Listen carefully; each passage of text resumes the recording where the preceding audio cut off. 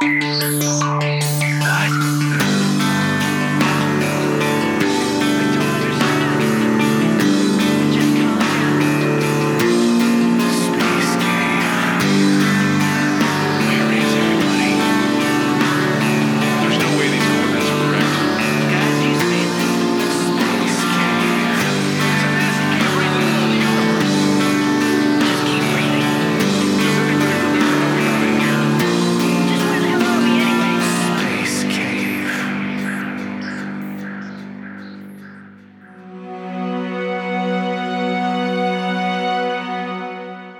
have spent my life traveling across the universe, inside my mind.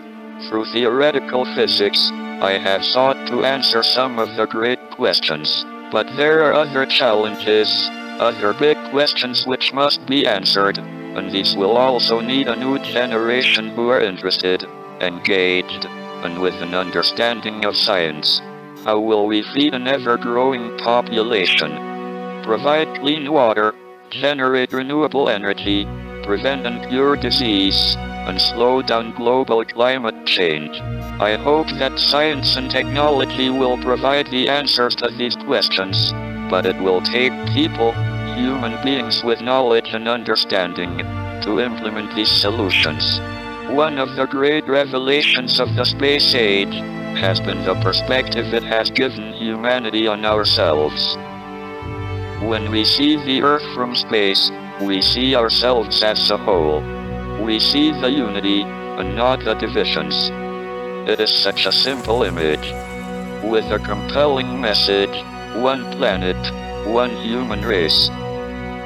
We are here together, and we need to live together, with tolerance and respect.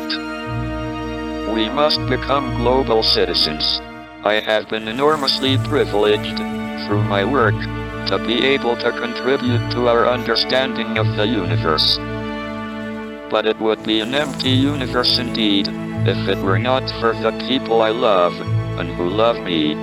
We are all time travelers, journeying together into the future. But let us work together to make that future a place we want to visit.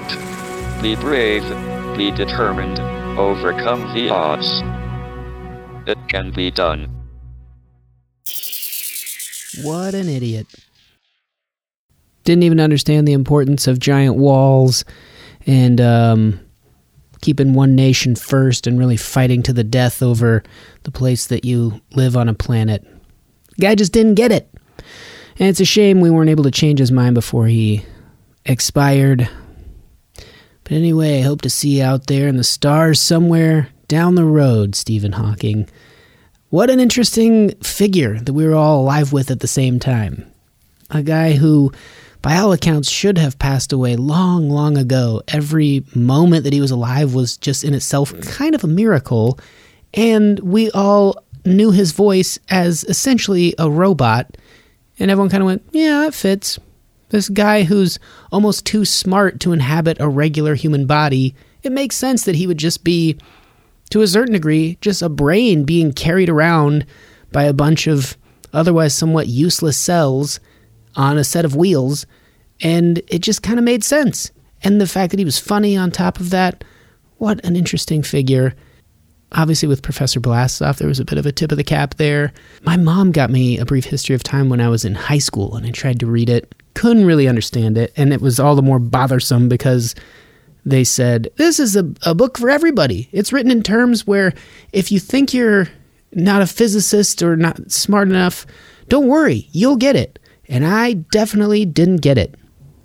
And then a few years later, I tried it again, and it was interesting to look at my notes and where I had kind of underlined and things like that. And I think it made a huge impression on me, even if I didn't fully understand it. I'm sure I've mentioned on this show many of times the idea of, you know, a God character kind of being just someone that would push the start of an algorithm and then let it run.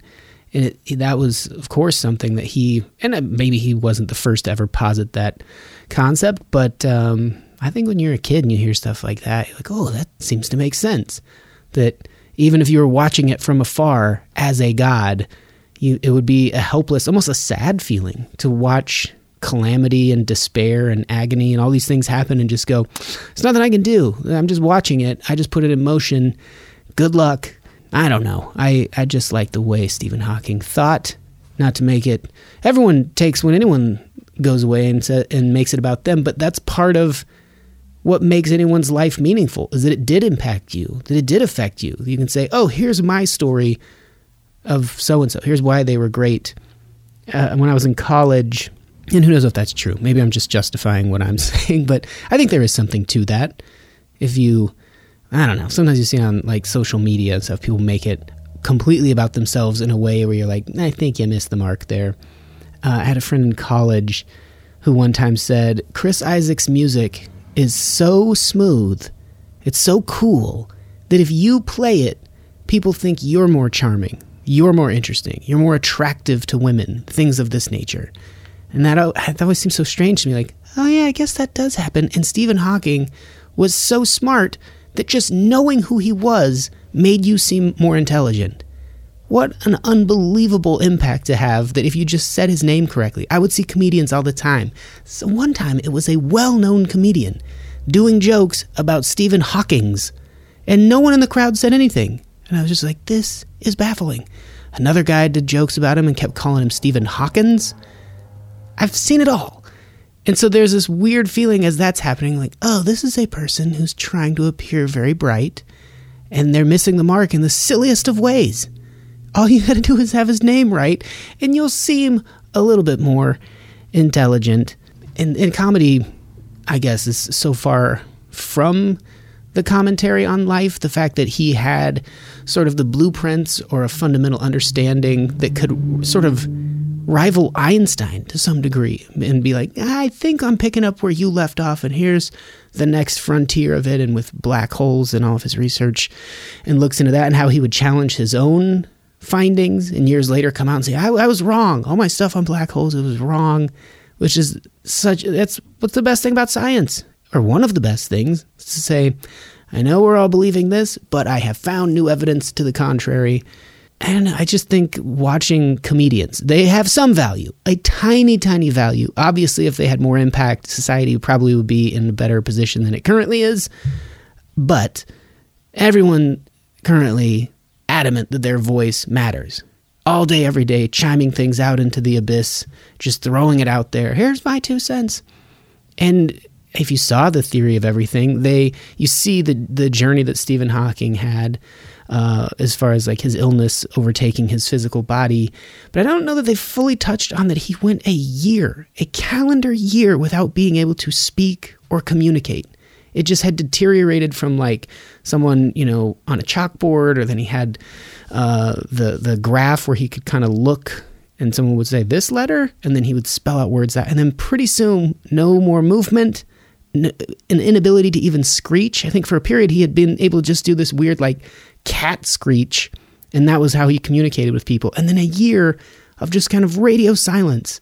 So you really have to choose your words if at the end of that year they give you a little computer device and say, now you can talk again, but it's going to be laborious. And I don't think enough of us take and appreciate even what I'm saying right now. All this babbling, utterly useless. It could have been more concise and more thought out. And we all do that. We don't really take and appreciate just how unique it is to have the ability to express thoughts at all times, to go a year and to be someone that has something to say, to have an insight into how the universe works and not be able to say anything. That's something most of us will never have to comprehend. And the sort of meditative qualities within that, how his brain must have stayed occupied. And even if you're furious, you can't even pound your fist against anything. You can't even do like an angry blink. You're just sitting there, trapped, stuck. What a life. So anyway, Stephen Hawkins, wherever you are out there, hopefully this show will be try to carry on that message there from the beginning of just trying to figure it out and be good to each other, and maybe do this planet some level of justice. Or let's keep building walls and wearing stupid hats and really fighting amongst each other. That part's going great. All right, that's enough of me rambling on.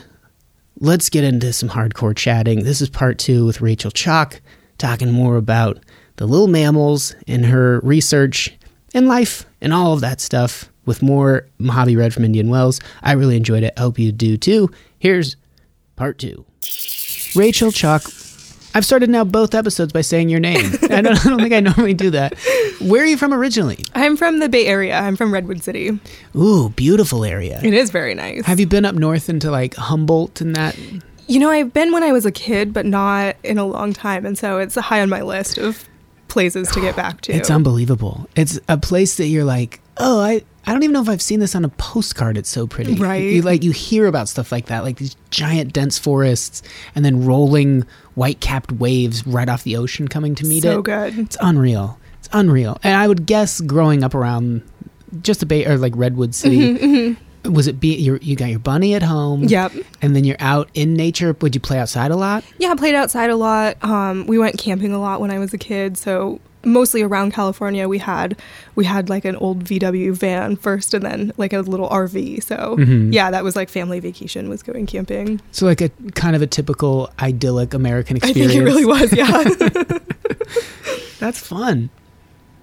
I guess like when you get into the study of any particular animal, is there also a biology part of it? If you had to like examine them and dissect them and things like that? Yeah, I haven't had to dissect a pocket mouse. I was the teaching assistant for an ornithology class at UCLA and had to like lead a dissection of a bird, and I was like, ooh, I've never dissected a bird before. So got a friend that sort of knew what she was doing and got a bird, and then spent hours just like taking it apart and figuring out how that works, because sort of on paper I get it, but I haven't had to get too like into it with the mice. It's more, about what they're doing while they're alive. Thankfully. I struggle with that so much that maybe it comes from like reading Animal Farm, which I think is so much more relevant now. Yeah. People bring up 1984 a lot, but that feeling that some animals are more equal than others is very much, that's humans. Exactly. I mean, we will take other animals and dissect them. We'll test our shampoos on them. Right. We'll give them all these illnesses and then see if we can cure them. And, yeah. And with no regard that they might be like, hey, I'm just trying to exist and be Right. in the same plane as you, in the same reality and dimension. Yeah. That sounds like hippie stuff. But if we are just sharing this planet, and to a large degree we create like ecosystems that are friendlier, or we try to care about what we're doing for them, and maybe the only way to know that is to dissect them and see like, ooh, that was hard on their liver. Right. Let's stop dumping that in the water. But the fact that we do all that stuff makes it so weird that we can like drive around and pretend like we're here because we're the good guys. Right. Yeah. And with the like dissection stuff or the pocket mice, we only dissect them after they've died to figure out what was the cause of death, or there's a captive breeding reintroduction program for them. So it's really to make sure like their captive life is good for them, and also to learn a little bit more about them. But yeah, in terms of like lab studies and stuff and just raising animals and doing weird things and cutting them open, that's a very different part of like the biological sciences. And when I tell people that I work with mice, they're like, oh, you like kill them and cut them open. I'm like, no, it's the other way around. I want to know what they do in nature, not, I give them fluorescent tattoos. Yeah. I guess that is kind of mean, but they do okay. That seems gentle enough. And, when you see like mountain lions with a bracelet or Right. a tracking thing or the collar even, it doesn't seem like that animal is just beside itself with rage. They Right. never like sit there and go, oh, I can't live now. Yeah, and there are definitely regulations on what you can do, how long you can leave those things on, and studies that you have to sort of show that it's not going to negatively impact them before you're allowed to do it, which I think is really important. Because it's like we can get information from them, but you want to make sure those animals are still behaving naturally and able to have sort of their normal full existence. So I think you're in a good spot with the small mammals, because if you say gave a lot of time to like mountain lions or wolves and you finally released the last one and their population was at a level that couldn't be dramatically impacted immediately, and you kind of like nod and take it in and go, I did it, my life's work. Right. And then we're attacked by a mountain lion. That'd be a rough way to go out. Like you might even be smiling about it, like, good for you. But that won't happen with the mice. Grizzly Man movie. Yeah. No, I don't think it'll happen with the mice. The only thing is like some of these mice can carry diseases that you want to be really careful about not getting. Like the hantavirus and stuff. Yeah. Ugh. So, that's something that we joke about a little bit, but do take seriously. And are you guys out there in like hazmat suits and things like that? no, we're not. It's more of a problem if you're in an enclosed area. So like in a cabin where they've been living under the floor and like pooping and peeing all over the place. So in the wild, because it is so open, it's not as much of a concern. But when we trap those species of mice, we just want to be careful. Like you don't get bit by them. You don't get like their poop and their pee on your skin. Yeah. You're not like breathing, like holding the mouse up to your face and just like breathing it in. Smell that pocket mouse. The pocket mice don't carry it, but deer mice can, and we catch those guys too. So yeah. Are you wearing latex gloves? We put them into like a Ziploc bag and then just like pick them up through the bag and can look at them that way. And so wait a second, like you pop their little head out through an opening in the bag? No, you grab them by the back of the neck, you scruff them, and so you can just like pinch them and then you turn the bag inside out, and so it's sort of like you're holding one side of the bag and they're on the other side of the bag. Oh, I see. Yeah, so you don't have that like skin to skin contact, but then you can just, if that bag gets dirty, you just throw it out and get a new one. They have like the little doll eyes, black eyes. So they're not looking at you like, what are you doing? Unfortunately, I think they're sort of blinded by the light because we have these headlamps on and they're, used to being into the darkness. And so then you're looking at them and they're just sitting there sort of in shock. And then you try to like put them down near some cover so they can recover a little bit and then they run off. Do they, when you put them down, they like shake it out and go, no one's going to believe me? Some of them do. We joke that it's like little alien abductions for them, especially when we mark them or put ear tags on them. And then they're just like, what the hell just happened? Do you guys have discussions about that? Are people that, do you think like do your line of work more inclined to believe like this matches a lot of alien abduction stories? I mean, I guess I haven't thought about it too deeply. If I was going to get abducted by an alien, probably the middle of the night in the desert is a good place for it to happen. Sometimes when I throw fish back, and this is so dumb, but it makes me laugh. And I think just on the off chance that they could speak English, I think they'd appreciate it. But I will like take them off the hook and then look at them and go, I'm not God, and throw them back. Hey, that's fun. Yeah. Like their God, is probably more of a fish than a human. Yeah. But they'd go back in the water and people go, where were you? Like, I'm not going to believe this. Right. There's something up there. There's a whole different plane of existence. Yeah. I was there. Was it God? No, it said specifically it was not God. So who knows? Yeah. So it was definitely an alien. Yeah, that must be so. I'm trying to picture like the first person from the mouse. You go in a you've been in tunnels, you've been in enclosed spaces, you're not scared of them, but this one sounds different, it's got an echo. Yeah. And suddenly you're it like, opens there's all up. this food in here, but what is going on? Yeah. Why can't I get out? You can't scratch, you can't dig through it, and suddenly like this sinking feeling, then it opens and this bright light, and now you're being levitated up and you're like in a plastic bag. That's intense for them. It is intense. But, they do it like multiple times a night. They go back in that trap. And so I think like, it must not be so scarring for them that they'll just be back in there. Maybe they have really short memories. And so they're like, again, how did this happen? But they seem to be doing all right. That conversation recently about like consciousness is just because we are able to stack memories and access them. And therefore like they color and give some context to our entire life. Where you throw fish back and they come right back and attack the hook again, and you go, what are you doing? I already threw you back out. Get and away. that doesn't always happen. Some of them jet, and some of them just when they hit the hook or the fly, that scares them enough where they're like, I'm getting that, I don't know what that was, that was unpleasant, and they jet. So like that's a reaction, but it's not a memory. So for the mouse to like go back to that box, it seems like there wouldn't be a consciousness attached to that. I don't think so. I don't think they think, I'm going to go in, and even though I'm going to get handled and put in this bag and release, like it's worth it to get. I don't think they're weighing those costs and benefits, and I don't think that they're probably aware of like what the next step is after they go in that little box. But where does like trepidation come from? Because do they, you watch them, like when they...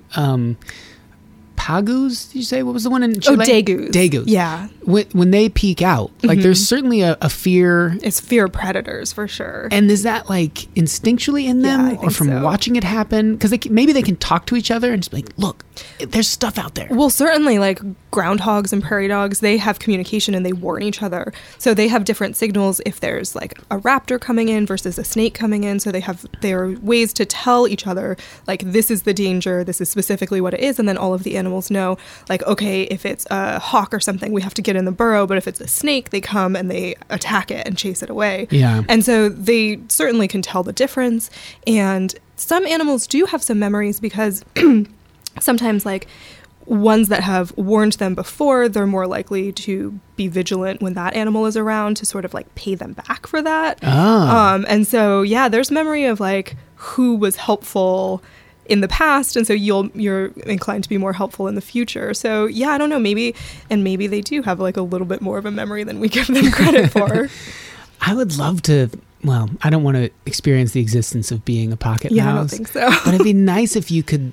That's got to be the next level of dreams or it almost sounds like a Black Mirror thing, to like grab their whatever it is to be and put yourself in there. Yeah. And just see yourself running around real close to the ground like, oh, I'm doing it. I'm a pocket mouse.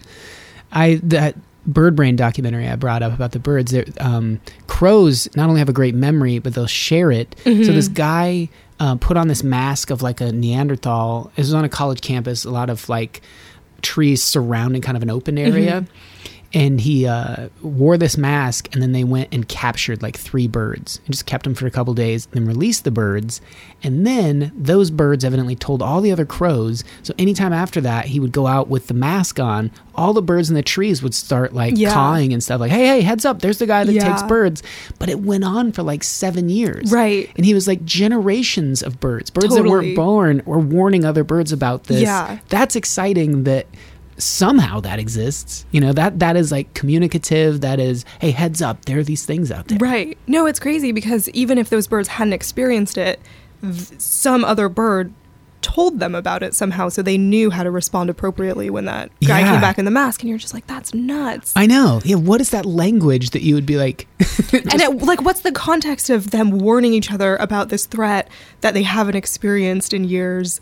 Like, when does that come up? Is there some sort of critical time when they're young where it's like, okay, let me tell you all of the things you need to look out for. The Neanderthal mask is one of them, Like, why is that? Yeah, it's crazy. And all the different levels that humans, if you told a child that, some kids could be easily convinced to become racist or become whatever just by telling, hey, every generation of ours, look at all these people behind us. We've always felt we're scared of this group. Right. But we have the capacity at times to, like, as a kid in that same scenario, to listen to your crow father and go, son, that guy takes birds. And a kid might go, okay, what's bad about that? Right. You just don't want to be taken. Why? Bah! And I think that's a very human thing to like ask beyond that. Right. Okay, so I'm supposed to be scared of this thing, or I'm supposed to hate this skin tone or whatever it might be. It's asinine. Do you think that like animals have like a rebellious teenage phase then where it's like, oh, you're telling me to look out for that coyote, whatever, I'll show you? I think on some of the animal documentaries, don't they do stuff like, or the mother will like grab them by the scruff as sort of like a, damn it, I keep telling you this. Yeah. Don't wander out there. Right. Where they're just like being playful and rambunctious, and the parents are aware that there's an actual real danger there. Yeah. Because I think coyotes will do this where they, like one of them will show up and a dog will see it and it'll look kind of playful, and the coyote will turn and run away, and then the dog will chase after it, and then they round a corner and there are 4 coyotes there, and then the dog goes, "Ooh, you've got me." And that, as a puppy, would be one of those you would imagine like the mother being like, do not follow these damn coyotes. Yeah. They're just tricking you. Yeah. I mean, I don't know. I think that for a lot of those animals, though, since there is still natural selection acting on them, it's like the ones that don't listen to the warning are the ones that are probably going to get eaten by the predator. Yeah. Whereas with humans, it's a really different sort of social dynamic where there are no consequences now. I know texting is bad and people crash their cars or they drive too fast over ice. But you can believe the earth is flat. You can believe insane conspiracy theories. You can refuse to learn any level of math or even how to read. Right. And be fine. Yeah. Like, we'll just carry you through. And by we, I mean the collective group, whether that's technology or people going, whoa, heads up. And move, you're walking right into like an elevator shaft. Hey, It's out of order. Oh, thank you. Or it's like, oh, if you walk into an elevator shaft, it's that company's responsibility to put up signs and put up barriers. And so it's not like you weren't paying attention and being stupid. Like society sort of has to make sure that you're protected when you are being that way. Even if you crash through the caution tape and you fall and suddenly you're in a net and they go, yeah, because it happens all the time. Right. That's how dumb people are. Right. And we keep saving them. Yeah. We're so lucky in that capacity. It's unparalleled. Yeah, it really is. So I think that that's like a really big difference between the animal world, where there are like very serious consequences to doing some of these things, and then the human world, where most of the time you're going to be pretty safe. Yeah, when you see, I'm trying to think of a situation where I've seen an animal just make the slightest mistake and have it work out poorly. I guess a bird flying into a window or something like that, those are tough, but maybe they bounce back out of it. I don't know. Sometimes they do. Sometimes they don't. And so there are things like people are studying how birds actually perceive windows to try to figure out how can we manufacture windows that birds see as a solid surface instead of something that looks like they can just fly through, which is good. I guess I was just saying like, oh, the dumb ones, are covered by society. But I think that when we're sort of like tricking animals by what we're engineering, like it's better to figure out how can we make this so they don't perceive it as water and try to lay their eggs on it when it's a glass windshield or something like that. I was just thinking of a campaign idea you guys could use, which is get a lot of footage of idiots and then say, if we can protect these people, we should be able to protect these birds or small rodents. I love it. I'm not sure we would change the minds of the people that are anti-protecting those animals, though. That's true, because they're the ones walking into the elevator shaft. Potentially being the idiots. Yeah, that's true. I drive a forklift, and I matter more than that rodent. Right. Not to disparage forklift drivers. In college, I tried to get a job driving a forklift, and I crashed over some boxes. No. It didn't go great. I had never driven the one that just has the single wheel in the back, and they are squirrely. Oh, wow. And it was just all over the place, and I smashed into some stuff, and the guy was like, it happens all the time. And then they called me like a couple months later, and were like, hey, are you still looking for work? And you're like, yeah, I don't think you should hire me. I know. I was doing something else by that time, but I was like, that was my first thought was, yeah, I don't think you want to do this. I was pretty bad at it. Clearly was not a natural. So what did you get your undergrad in? I got my undergrad in environmental science and biology. So I thought I wanted to be environmental science and policy major, and then did that for a couple of years, and then took a biology class, and I was like, oh, this is really exciting, and learned about animal behavior, and I was like, oh, this is really exciting. But at that point, I was sort of like on track to graduate with an environmental science degree, so finished that up, and then did a master's in biology after that at the same school. Yeah.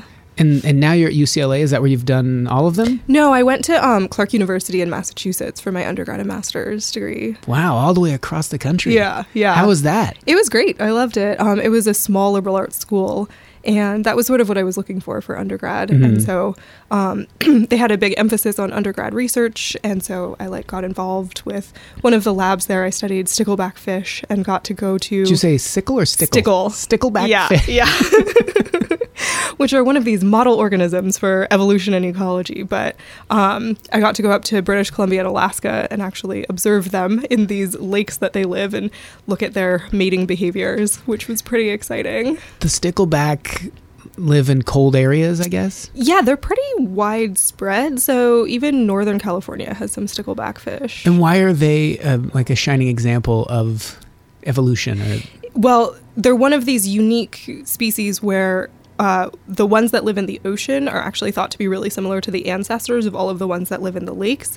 And so that transition from saltwater to freshwater happened when the glaciers receded, and so they got trapped in these lakes and then have been evolving in these isolated lakes for tens of thousands of years. And so you can kind of track evolution almost because you have the ancestor that's still alive. And then you have all of these different populations from these different ecological conditions and see how they're different from each other. And that's awesome. Yeah.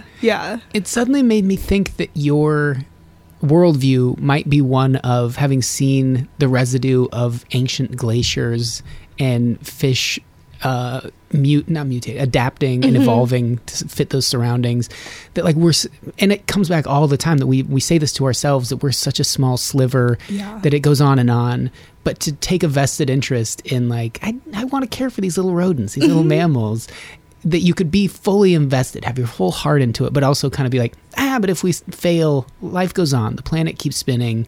Is that kind of within the realm of you? I think so, yeah. I mean, I honestly don't think if the Pacific pocket mouse went extinct, humans would notice the difference. But then I do think that it's important that because we're sort of contributing to their decline, I kind of feel this responsibility to do something about it. And so that's where that, I guess, comes from. But I guess I do sort of think that like the world will keep going, whether these animals are on it or not. But we have the opportunity to keep them along for the ride. Yeah. Do you look at the stickleback and go, if I were around back then, there would be so many more of them, or there would be more lakes, or is that... The stickleback are not usually like of conservation concern. It's more of this interesting system that we can learn a lot from. And I definitely became a lot more interested in them after seeing them in the wild, because most people keep them in lab populations and in captivity and stuff like that. And that's great. But then going out and like actually watching them, the males build these nests and then they court the females and then try to get the females to lay their eggs in their nest, and then the males will protect the nest and protect the babies from intruders and other fish that are trying to eat them. It's pretty cool to see like this tiny fish just living its life, doing its thing, being good parents, right? Like it gives you some perspective on them, and like, yeah, this is a pretty cool organism, even if I didn't have any sort of thoughts or care about it really much before now. I should have told you this earlier. I do a lot of fracking, and it is lucrative. Personally? Yeah, personally. I got a little rig. I head out on the weekends. Just like your side job. Your side job. My friend Michelle Balloon has this joke about how her and her husband don't always agree because she likes to do small batch fracking. But I'm one of those people, and I think this is where people that are that, and they're typically very religious, they're conservative financially, and probably a few other ways that are maybe more tied to race. But just thinking of like this alcohol-soaked face, this pig face, this kind of like drinking scotch and smoking cigars and I frack. I think a lot of times they equate natural selection is just strictly not only just survival of the fittest, but like this planet is competitive. Oh yeah, on every level. And so rats, we don't have to worry about them. They, in spite of all our best efforts, they'll keep going. Right. Cockroaches, thriving. Yeah. All these things that we are in strict competition to a certain degree of like biomass with ants, bacteria. Right. When we think of things that are dying off, I think me and my fracking buddies kind of go, that's what's going to happen. It's a competitive world, and pandas, if you can't have sex with each other, you're going to die. You can't be so soft. And so is that a feeling that you have to combat a little bit? Yeah, there's a little bit of that out there. I'm sure there's a lot of that out there, and not necessarily stuff that I see in my day-to-day. But, if we do kind of follow that to the extreme, then what are we looking at? We're looking at a world with people, rats, cockroaches, and ants. Like, that sounds horrible. So maybe that is where we would be going, but like, I don't think anyone actually wants to live on that planet. No, absolutely not. I want those pandas. Right. I want the soft thing. Yeah. And it's like, but I also love underdogs. I turn on a sporting event, whoever's losing or just looks like they have the least amount of talent. Right. Come on. Yeah. That's why the Olympics are so good, right? Yeah. Like this person.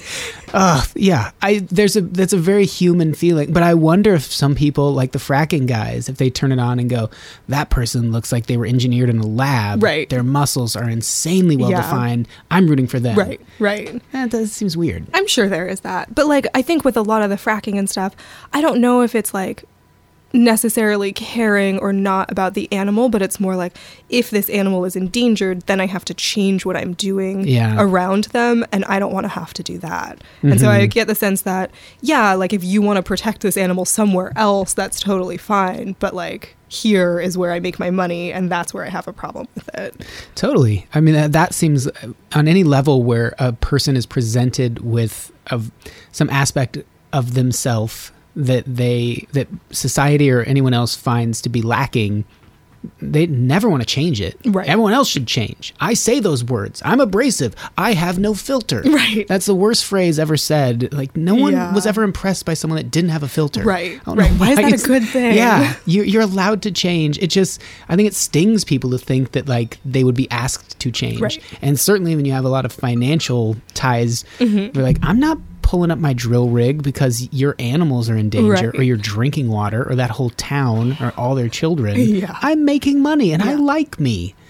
So what are the risks to the pocket mice? Because I think of like dirt bikes going through the desert and fuel being leaked or people shooting up old junk. But I'm describing the desert where I grew up. Yeah. Just like, rednecks and things like that. But those are small amounts of things. There wasn't fracking back then. Or there weren't oil spills. So what are the dangers? Mostly it's habitat loss to development. So when you put up new homes, and not usually just a single home, but like a whole housing development, right? And you just bulldoze that whole hillside and valley and whatever, there's not much habitat for them. And it also separates where they're living. So you could have a little patch over here, and then you have this housing development and a little patch over there.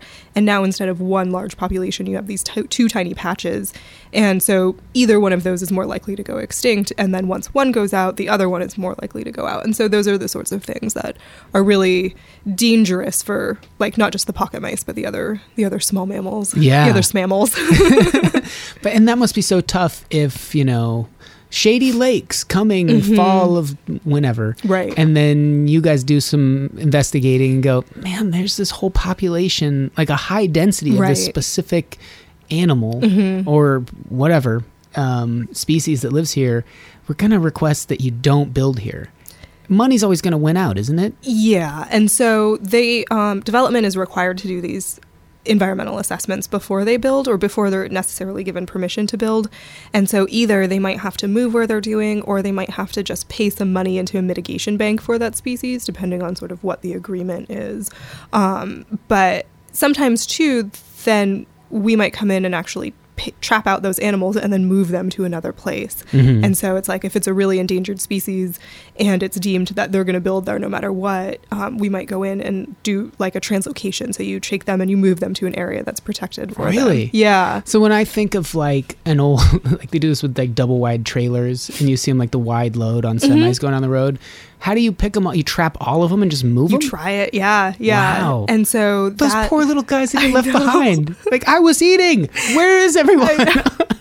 I'm just good at not getting trapped, and now I have to live alone. Yeah. Ah. Well, and then you get bulldozed, right? So it's like in your best interest at that point to go into the trap. But yeah, like moving them. My friend worked on one where the water district had to sort of create these new like catchment areas. And so they had to get rid of all of the vegetation and make those like areas where groundwater can seep in. And so you're like, that's a really good thing. That's really important.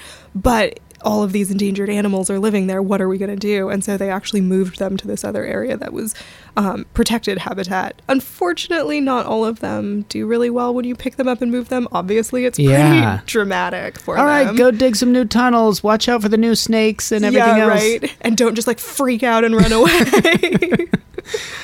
Whew, but then that becomes what we were just talking about, like the cockroaches, no problem. They'll just scurry, all right, I live here now, great. Yeah, right. So yeah, you got to have a little bit of that. I guess we all do. I mean, that's so ingrained in humans, like, and then when everything was taken, they pressed on. Right, those are the like stories. Resilient stories, yeah. Which I do, I mean, of course, they're like, oh, wow, they found a way to go on. They lost all these things and they kept going, but that, it's like when on survival shows they're keeping a fire going, just that little ember. That's humanity, I feel like. It's just that notion. And I know people say now like such a tiny amount of the surface surface area of land on Earth is developed. But I think some of that includes uninhabitable places or mountains. When we're talking about like fertile sort of valleys and areas like that, we're encroaching on like a pretty high... Oh, we've done a good job like taking over that land, for a long time too. And now even more so, it's like these areas where it doesn't even seem suitable, like they're floodplains of rivers, and it's like, oh, well, we now have these engineering tools to change the way that the river moves, and we'll build right here. But then you see like when these huge storms come through, like our engineering wasn't quite good enough, and now people are in danger, their homes are in danger, and you're just like, because you shouldn't have built there to begin with. Yeah. I remember hearing, probably around the same time as the buffalo were all going to go out, that Alaska, they'd signed sort of these charters, or kind of, there was something to the effect of, we're not going to drill. We're going to keep Alaska beautiful. And then remembering when, like, Sarah Palin, who represents that state, was running, and people would be chanting, drill, baby, drill. It was the weirdest feeling. Like, it's disheartening that they're allowing that to happen.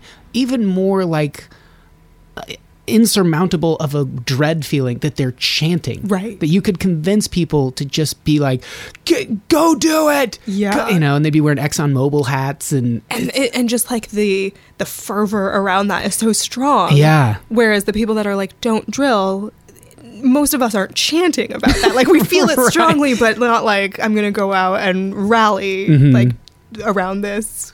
I don't know. Yeah. Yeah, I mean, there's something to, I think that's a commonality in people knowing that their point, they're operating from a position of, I don't know all the facts and I'm not prepared to, but I can sure as hell chant right in your face. Right, I can wave this thing around at you, and you go, yeah, I'm sorry, I don't want to raise my voice here, but this and this and this. And they go, drill, baby, drill. And that's who you're fighting. They're like, I got to put food on the table for my family. I need a job. Like, but that's humanity. It just keeps spreading, and it all needs a job, and it all doesn't care where it comes from, and put that pipeline in, and this is I've made it too negative. It's a slippery slope. It must. I mean, does it seem like, though, that because you talked about earlier, like building up and having a little bit more of an awareness of how cities are constructed, and like, can we realistically get to a population place where we say that part will not be infringed on? We'll just keep going up, but we are not going to go out into those beautiful lands. I hope so. I don't know. I think that city planning, like, if you start planning sooner, maybe you can do those things, but it's more like just sprawling out as soon as people have, the means, and there's more land, and people do want land around them, so they want to go to a place that has more space, but they want to turn it into a yard. Like, that's really hard to fight back against. Yeah, and I like yards. I think there's something very, like, pleasant about trees and grass, and but people would go, oh man, you got to water it, right? And you got all these things that add to this footprint. A friend of mine moved to a place, and there's this beautiful, like, kind of open area, and a person of considerable means, when they passed away, donated money to make it be a preserve. But I think those have a time limit on them. Like, the money of that runs out, I would guess. Sometimes they do. Sometimes it's an endowment, so they, like, invest the money, and they're supposed to just use, like, the profits from that. So hopefully it goes on for a really long time. But what a great thing to do. What a, like, nice legacy to have. That's where my hope gets bolstered, is I think humans with money, and it's tough because if me and my fracking buddies, we're conditioned one way. We don't suddenly, like, turn around and go, well, you know what? Now I really do want to leave something behind. Yeah. But it does happen. And so hopefully that will be the savior, is that money is the root of all this evil, but it also is like the antidote, maybe. Yeah, and there's a lot of new money now, and young money now. Oh, don't I know? This fracking pays very well. And a lot of people that are, like, looking to do good things with their money, so that's hopeful for sure. Yeah. What do you want to be doing once your PhD is done? And I mean, do you have, like, a grandiose idea of saving or having, like, a wildlife preserve named after you, or like a specific species, or nothing like that crazy? I guess from a purely selfish point of view, I'm looking for a job that comes next, which would continue on the path of, like, hopefully saving species and having an income. Maybe that would be nice. Yeah. I mean, that would be awesome. Most people that get things named after them discover them, so I'm not necessarily on the path of discovering new species. You trap all these things. It's true. It's true. You're on your way to I think, discovering the fluorescent mouse. Yeah. That gene gets adapted. Once it, like, absorbs into their body. Yeah. Little glowing box mice. What have I done? That'd be so fun to watch at night. Them just zooming around. It'd be like a light show. Yeah, actually, that would be great. And maybe I should make that happen. It would make it so much easier to watch them at night. Yeah, and would the owls be able to see that? I guess they probably would. Yeah, I think that owls are pretty good at that, because they usually, they can pick up, like, fluorescence in the urine, in, like, mouse urine. Whoa. And find them based on like where they're marking and where they're living. So and this would be really terrible for the mice. It would probably be very, very bad for them. Imagine waking up as an owl and just, am I seeing what I think I'm seeing? Like, am I in heaven? Hey, now we attack that bobcat. Look at this. It all paid off. That'd be really fun. Because you just have all these things zooming around, like pick one and go chase after right. it. It would be like living in a video game. Yeah. Like Tron for owls. Right. Yes. So you want to get a job, and then ideally, like, wand waved over you, what kind of job and what sort of like stability, or would you travel a lot still? Where would you be? I mean, so ideally, in the perfect world, I'd love to stay in Southern California, continue doing a lot of what I'm doing. So conservation research, working with mammals. I do love the small mammals. I wouldn't be opposed to working with larger mammals, but yeah, kind of like continuing on what I've been working on. Cool. Yeah. I guess with ecology, it kind of sometimes circles back to like the same few things of like dread, or, you know, do you feel like you're fighting this uphill battle? Right. But what makes you excited about it? Ooh, I think when it does work and when you do see success stories, you're just like, yeah, this can totally happen. And so that is exciting. And so like with the Pacific pocket mouse, I got involved in this project right when this captive breeding program was beginning. And so all of these different organizations are coming together. So from the federal level, from the state level, from the local level, to like work together to protect the species. And so this reintroduction that's been going on with these animals that were born and raised in captivity. In the last couple of years, they've released the first ones back out into the wild. And so those animals are actually doing really well. They're reproducing, like they're forming this new population, because there were only 3 populations of Pacific pocket mice, and now we have 4. And so like that's really awesome to see that actually happening, and people being excited about it. And so I think that there are cases where, you know, what we're doing and people collectively caring about this can certainly work. Awesome. On a small scale, right? Like the pocket mouse is a pretty small scale. But cool though. And like, if it became something that like you decided my whole life is going to be pocket mice, do you think it would get, you know, they'd say, I think you're good. We've got like 200,000 of them thriving in a variety of areas and locations. Is there a feeling when you're on that path to go, but it'll be better when we have 400,000? I think that like, so with the Endangered Species Act, you're asked to like lay out goals. And so it's sort of like once you reach those goals, you can delist the species. And so I know that there's always contention around like, you know, bringing the pandas from endangered to threatened or something like that. And some people are like, no, it's still too soon. But I think it's great when you're able to do that, because it means that everything you've been doing is successful. Yeah. And so I would say like if we do have those 10 populations of pocket mice, I wouldn't be like, no, we need more. It's like, yeah, they can be threatened now and we'll still have protections for them, but like it's great if we don't actually have to worry about them and manage them. And so I think that that's like definitely a measure of success, is when they're not endangered anymore. I guess it would be kind of nice too to move on from them, you know, because if you go into a school and you help a group of kids and they all start passing their tests and things are good, and you leave to go help another, some kid will come to the door and be like, but Miss Rachel, what about us? Right. You know, I have to leave. I'm sorry. Whereas with the mice, you could move on and be like, all right, I'm going to work on some sort of field hamster. Something else that needs help. Yeah, right? Yeah. I'm on to my next tiny mammal. Yeah. I think that would be great. And then you can take what you've learned and apply it to something new and keep learning, so like it doesn't get boring either. Because right now with the pocket mice, there's still like so much to do that it's pretty exciting. But you know, once they're pretty stable, it's like, great, you guys are good. And with little tiny mammals, I guess it doesn't get down to that absurd level where you're like extracting semen from them and, you know. Oh, it's been talked about. Really? Yeah. I feel like at that point, just cut your losses. Like, they're not meant to be. That's where me and my fracking guys, where I lean more on that side of like, it is a competitive world. And if it takes us manipulating in that way. Right. Because then what if the next step is, hey, we found some biological material of this thing that's been extinct for like 100 years. Yeah. What if we bring it back and start, you know, making that rewild it? Yeah. Are we playing God too much at that point? Because we're always, what are we? We're kind of like this thing that is creating this huge wake, but then we're grabbing up all of our, you know, things we leave in our tracks behind us and trying to like reform it as if we were never there. Right. No, I think that's true. And like, that's something that I definitely think about, like, what is sort of the line that, and I think for each person it's different, but yeah, there are people that are talking about like, oh, well, if we can fill that sort of ecological niche, we should do it. And so, we could bring elephants to North America to like fill the role that the woolly mammoths played. And I'm like, that seems crazy. But some people think that seems totally reasonable.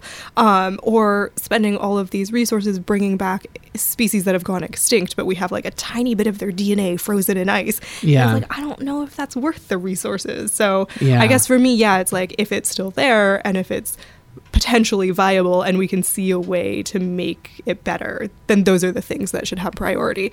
And like, it's cool if you can have the science to resurrect extinct species, but I'm not like, I don't know, if you put them back into the wild, then what? Like, you have a tiny population that now is super endangered that needs all of these resources, but we also have these other ones that are in the same spot before they go extinct that we could be focusing on. Yeah, to give, I mean, that seems like a problem. The people that have the biggest like connection to maybe nationalism. So why are we worried about these other countries? We have people here. And that's not entirely idiotic. It's the same thing kind of with species of like, let's worry on these first. Right. Yeah, I think that that's true. I think that the nationalism is goes a little bit further, because then it's like, well, we don't need to protect all of the people in our country, just the people that are like me. Yeah.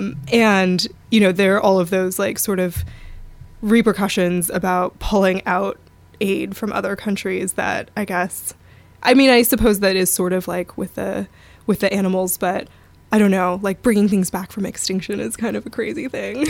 It does. I mean, it seems that way. That I guess when I think of that, I think of that equals cleaning up that debris behind us in our wake in a tidy way. That part of me kind of goes, that'd be kind of neat. What if this looked like we hadn't really been here in the way that we have?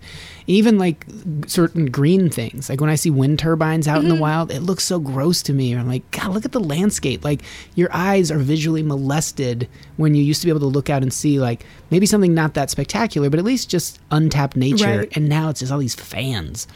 And in the future, maybe we'll look back at that and be like, yeah, that was before we really figured out solar power and we did these giant things. So anyway, going on and like removing all this stuff.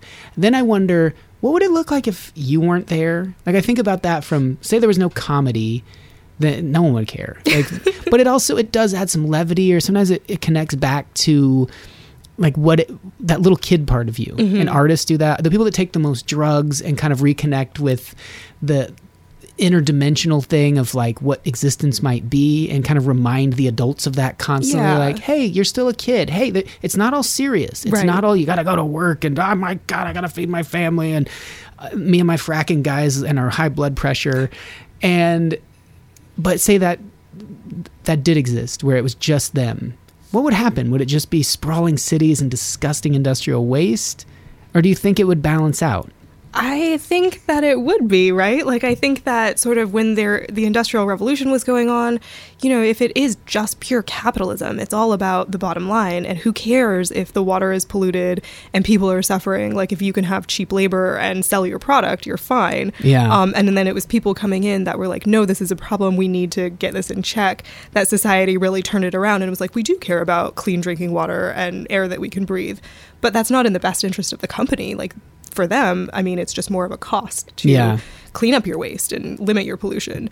And so I think that if that does go unchecked, it really is just going to be sort of like this horrible dystopia. And so, I think that if people didn't care, then it would be kind of a wasteland. I agree. The more I think about it, like what you guys are doing is just like the artists kind of reminding, but like there's this leading edge of humanity that is full speed ahead and spilling things into rivers and like, but in the end result, we have a combustion engine or we have factories or all these things that we all go, I mean, we're doing a podcast. We're speaking into stuff that was made from smelted metal. And, I mean, it's certainly we take advantage of that and they go, how dare they? So luckily there's this whole spectrum of people involved in it. Right. So, yeah, for sure. And there's like, I don't think that everyone needs to be doing research on endangered species in order to care about them or in order to think about them or, support legislation that supports them. I don't think that everyone needs to be doing the same thing. But like you said, there's a spectrum and people fall in different places on it. But yeah. Have you guys, when you're out there in the field, talked about maybe using a different sentence? Because I think probably the most, I'm busy right now sentence or eliciting sentence in the world is, hey, do you have a moment to talk about the environment? Oh my God, yeah. Has that ever worked? What's the next move there? Yeah, my like in college, I wanted a summer internship and Greenpeace came to my university and I was like, oh, this sounds great. I really believe in a lot of these things. And so I ended up doing that for, I think I lasted a week and a half. But yeah, it was not for me. I felt so miserable doing that. It's just like constant rejection. No one wants to talk to you. Yeah. Yeah, it was a weird job. Because it just feels so helpless. If they were like, hey, do you want to come on an expedition? If you just said that and people were like, what do I have to do? Like, it's going to cost a little bit, but you get to spend a week doing this. And then you go, yeah, maybe. And you might sign up then. Yeah. But to say, do you have a moment for the environment? Like what? Well, give us all your information. Yeah. And then somehow that's going to translate into us doing so. It just seems so weird to me. It is really weird. It's also, I mean, this is horrible because I was asking people to sign up for it.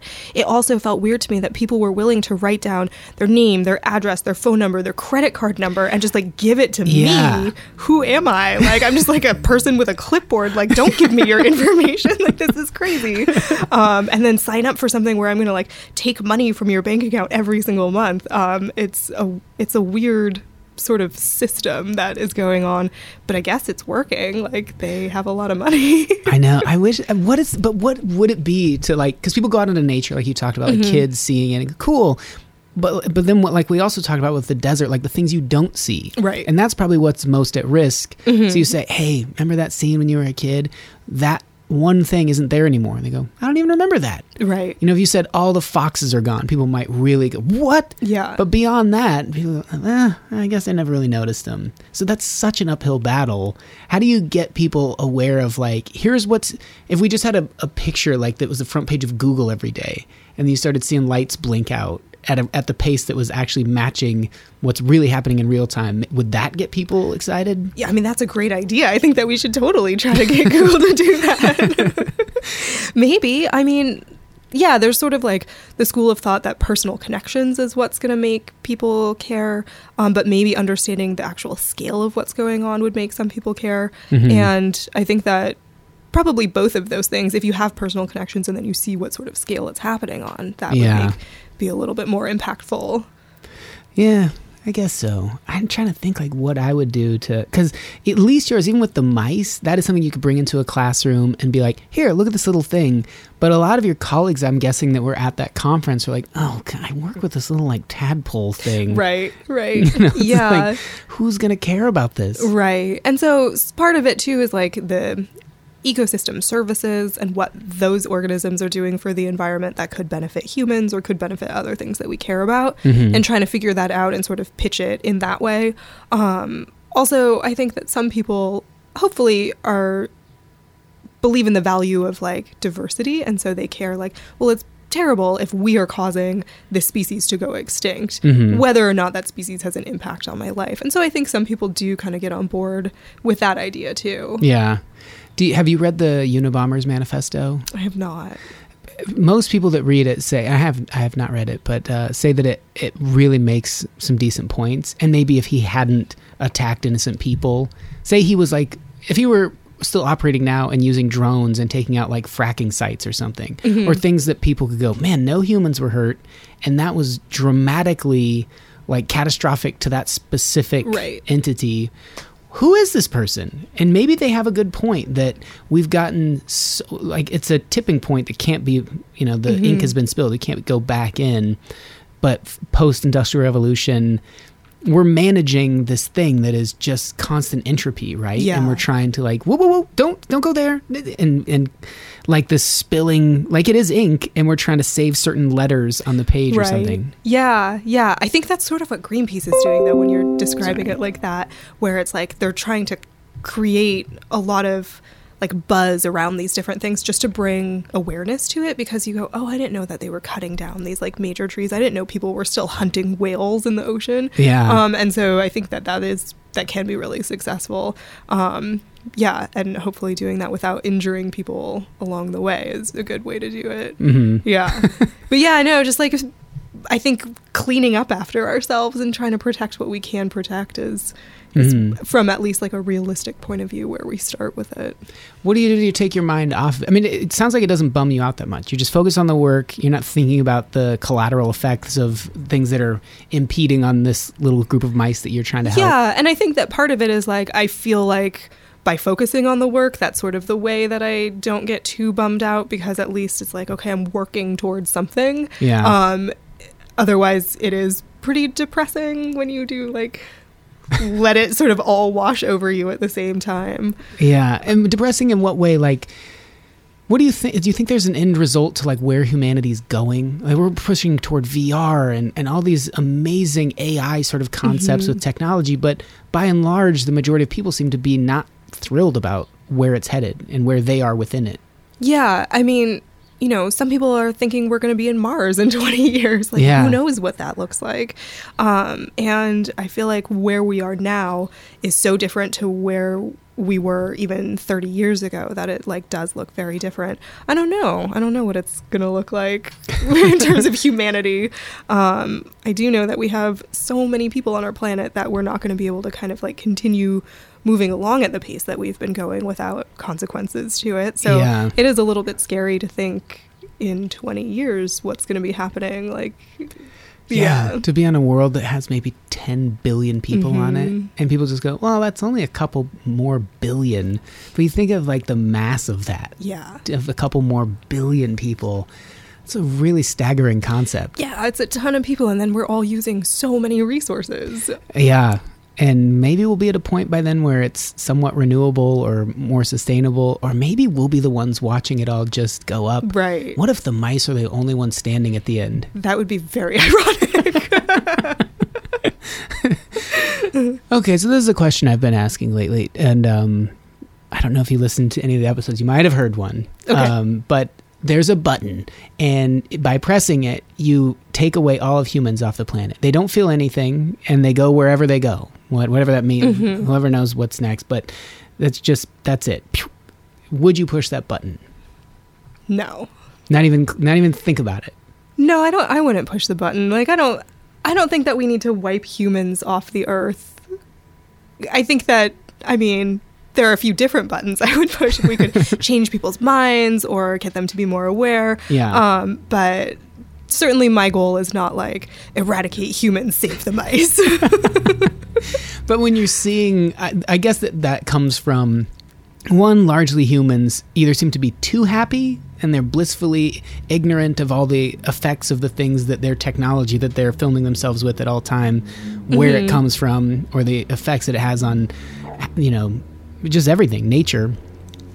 Or they're too sad, which means like, we don't even like being here. It's too much. It's too depressing. You got the fracking guys, you got all these racists, you got war and famine and just inequality and all that. And so it would seem like lost in all of that, the lack of appreciation for one or the other, is that like the animals are like, dude, we just like being here, even though we don't even know that they do like it. Right. I mean, I think that humans are pretty amazing in terms of what we've accomplished and what we can do and where we're going. But yeah, I mean, it certainly is. I think that there are just like the number of people is probably what's pushing on the environment more so than like us just being here. Yeah. So you think you would push it if it took away 3 billion people? And you could select some parameters for those. That's genocide, lady. Yeah, I know. That's a really slippery slope. I mean, I think that if I could push it and there would be fewer people born into the future, how about that? Then maybe that's what I would do. But that's also so bleak. Yeah, but like we don't all need 5 kids. Like, true, but I mean, just slow down reproductive rates. So that's kind of more in like the China thing where like once you have X amount, then you're done. Yeah, and that like clearly was not a great policy for human rights. Yeah. It was good for the environment, for China's development, for a lot of things, but like I definitely do think that like human rights are really important too, as well as I imagine most people that care about welfare in general, like animal welfare, human welfare, those things may go hand in hand. But I think that just from like a pure numbers perspective, it is sort of what a lot of us need to be doing, is like slowing down our reproduction. Maybe we are, as the United States, depending on where you live. If you live in a dense urban area, maybe you feel differently about the inherent freedoms that you are God-given birth rights, inherently yours just by being born on this soil, which people have. But if you're out in the middle of nowhere, out in the open, you'd feel like I'm here. I should have every right to like shoot my gun at stuff, ride my motorcycle with no helmet, blast my music, do whatever I want. But then once you start seeing how many people your freedoms are kind of infringing upon, even if that includes you having children, right? Especially if you live in a dense urban area, you hear a loud motorcycle, like, well, I'd outlaw that immediately. I'd get rid of that, get rid of fireworks. You just start suddenly like, I want all these rights taken away because now that's impeding on me. Right. That's infringing on what I want to do. And then we're all just this stewing pot of all of those things together. So yeah, I think you'd have a tough time. That's why I think the button is just all or nothing. Yeah, I think it has to be an all or nothing button, but yeah, I don't think I'd push it. All right. Okay. Yeah. Well, we kind of have a vague idea of where you want to be in the future, which is having several nature preserves named after you. Yep, yeah, and all of the animals in them. Every single one of them. Full of fluorescent little tiny mammals. Yes. Oh, that'd be such a cool world. Sounds pretty great. Yeah, people would flock to take drugs there. I was like, it sounds like an acid trip. That'd be really fun. And then where would you like to see, like, the average American student? Since that we are recording this podcast in the United States, where would you like to see their awareness be in, say, 10 or 15 years? Do you just go into any fourth grade classroom? What do you want to see them have an awareness of that they maybe don't right now? I think that to start with, like their local areas, what are the species that live around them? What are the things that are happening? Like get excited about sort of those local nature areas and more involved with that. Yeah. And then that I think really translates to being interested and excited about wherever you are. And so would travel with you. Like if you go to a new place, then you're excited about those new things. And I think that some of that is lost even here where we have, like in LA, where it's so dense and urban, but you can go 45 minutes away and have these deserts or go to the coast and have all of those marine things. Even to promote that more in the dense areas, like look at what is on our edges. Like it's pretty exciting. I love that. But I also, one caveat, and not to play the devil's advocate too much here, because I think that's a lovely thought, and I think it's totally attainable. And I think this is what I'm about to say is kind of an asinine thing to posit. But like we talked about with more growth upward from a city and this dystopian kind of, I think wage and wealth inequality might continue. And so if you're an impoverished person in the city and cities grow up and you don't see nature anywhere, and then it's 45 minutes away to go see nature, when that person comes into your classroom, there's potential for you to go, I don't know what any animal is. And they go, well, just go out. It's 45 minutes away. And you go, my parents work all day, every day to barely have enough money for me to have clothes. I can't. That's true. And I think that that's actually already happening in places like LA. If you come from areas that are more urban that really don't have green spaces around them, then you don't have an opportunity to have that experience. I know that there's proposals for a park to be built on the east side of LA that would be sort of like wilding the LA River. So it's bringing back natural habitat, kind of like getting out some of that concrete and letting it flow again. And then that sort of thing exposes people that live there. You don't have to go 45 minutes to the ocean or the mountains or anything. Like it is there and it is accessible. And I think that's really important too. Like let's bring back some of this habitat to our urban areas. And there are a lot of animals that can be successful there, like fish and birds that are still exciting to see and aren't pigeons, right? Right, like, yeah. That's frogs, little things you would, Right. So I think that's a great thing, too, to be doing in more dense urban areas. Cool. I like it. Well, I think I'm out of questions for you. I don't know if you have any closing thoughts or things you want to plug to mention. I think that's kind of it. Yeah. Real plugs. This was very enjoyable. Oh, I didn't even notice on your water bottle you have a little mouse. Oh, I do. I have a kangaroo rat on my water bottle. The popcorn of the rodent world. And is that the little one they kind of hop on their back feet? They do. Yeah. Yeah. Thus the name kangaroo. Yeah. And they're related to the pocket mice. I was so glad you didn't say related to the kangaroo. Oh, okay. I did a little. Well, this Mojave Red was delightful. It was very good. Thanks for coming over and doing this. Yeah. And come back anytime. Awesome. Thanks for having me. Yeah. Well, thanks again to Rachel. I hope she'll come back when she's officially a doctor. And hope the research continues to go well. Cool life, getting to travel around and do those sort of experiments and trapping those pocket mice. And anyway, thanks again. If you haven't had any of the Indian Wells beer, try to get your hands on it. It's all pretty good. And they try some weird stuff also. I like it. This show is unique in that we not only have a bit of correspondence, but two things. The first one is a tweet that Bex sent, which is at Becca Perlina. And she said, forgive me if you've answered this before, but are you an Incubus fan? The Space Cave theme song sounds like a lost track from Science. It's dope. Well, first of all, I'm glad you like the track, the opening theme song. I also really like it. But that was done by Rob Crow, not me. And in mentioning what it ideally would sound like, Incubus didn't come up, and I can't say as to whether Rob is or is not a fan. My initial thinking is that he is not and probably has not heard any of their music. He's got pretty eccentric, eclectic taste. But I like Incubus. And one time I was in a convenience store, and my friend and I had walked down there. He was trying to quit smoking, so he wanted to buy a bunch of candy.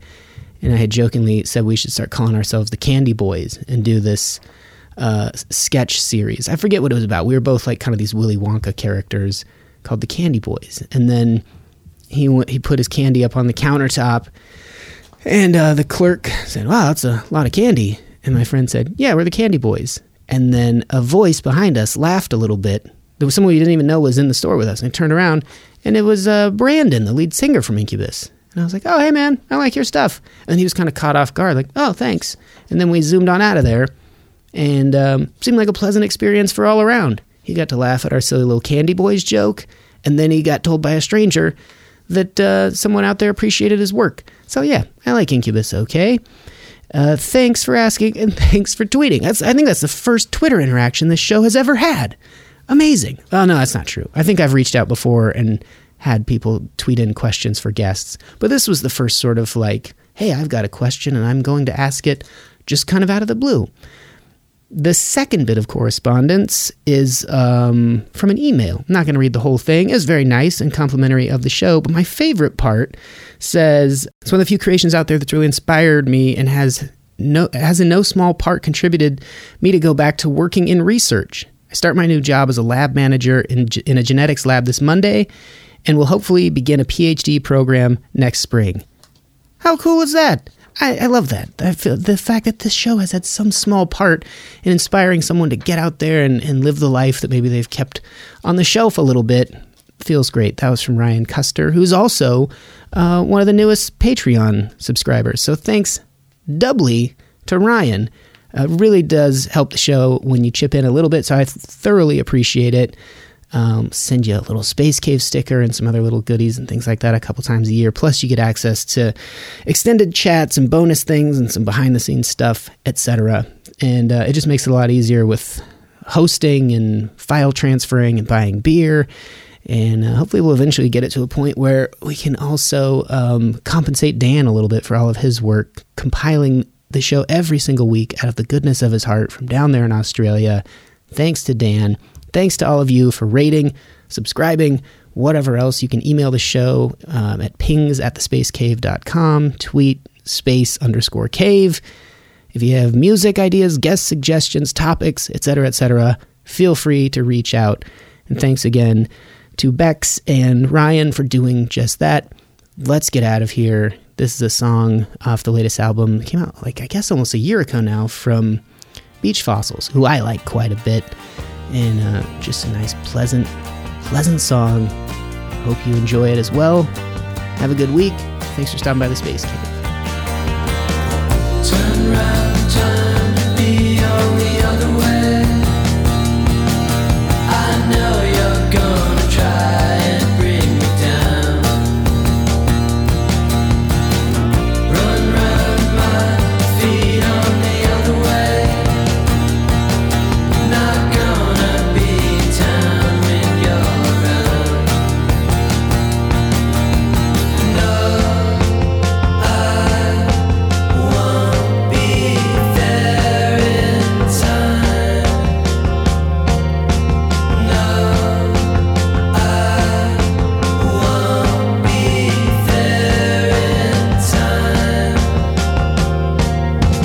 I don't think it is very useful to speculate on what God might or might not be able to do. Rather, we should examine what he actually does with the universe we live in. This year told myself it'd be a better one. Try not to fall back onto the knife. By now I told myself I'd be a better friend. I'll meet you on the other side of life. No, I won't be there in time. No, I won't be there in time. No, I won't be there in time. No, I won't be there in time. These laws may have been ordained by God, but it seems that he does not intervene in the universe to break the laws, at least, not once he had set the universe going.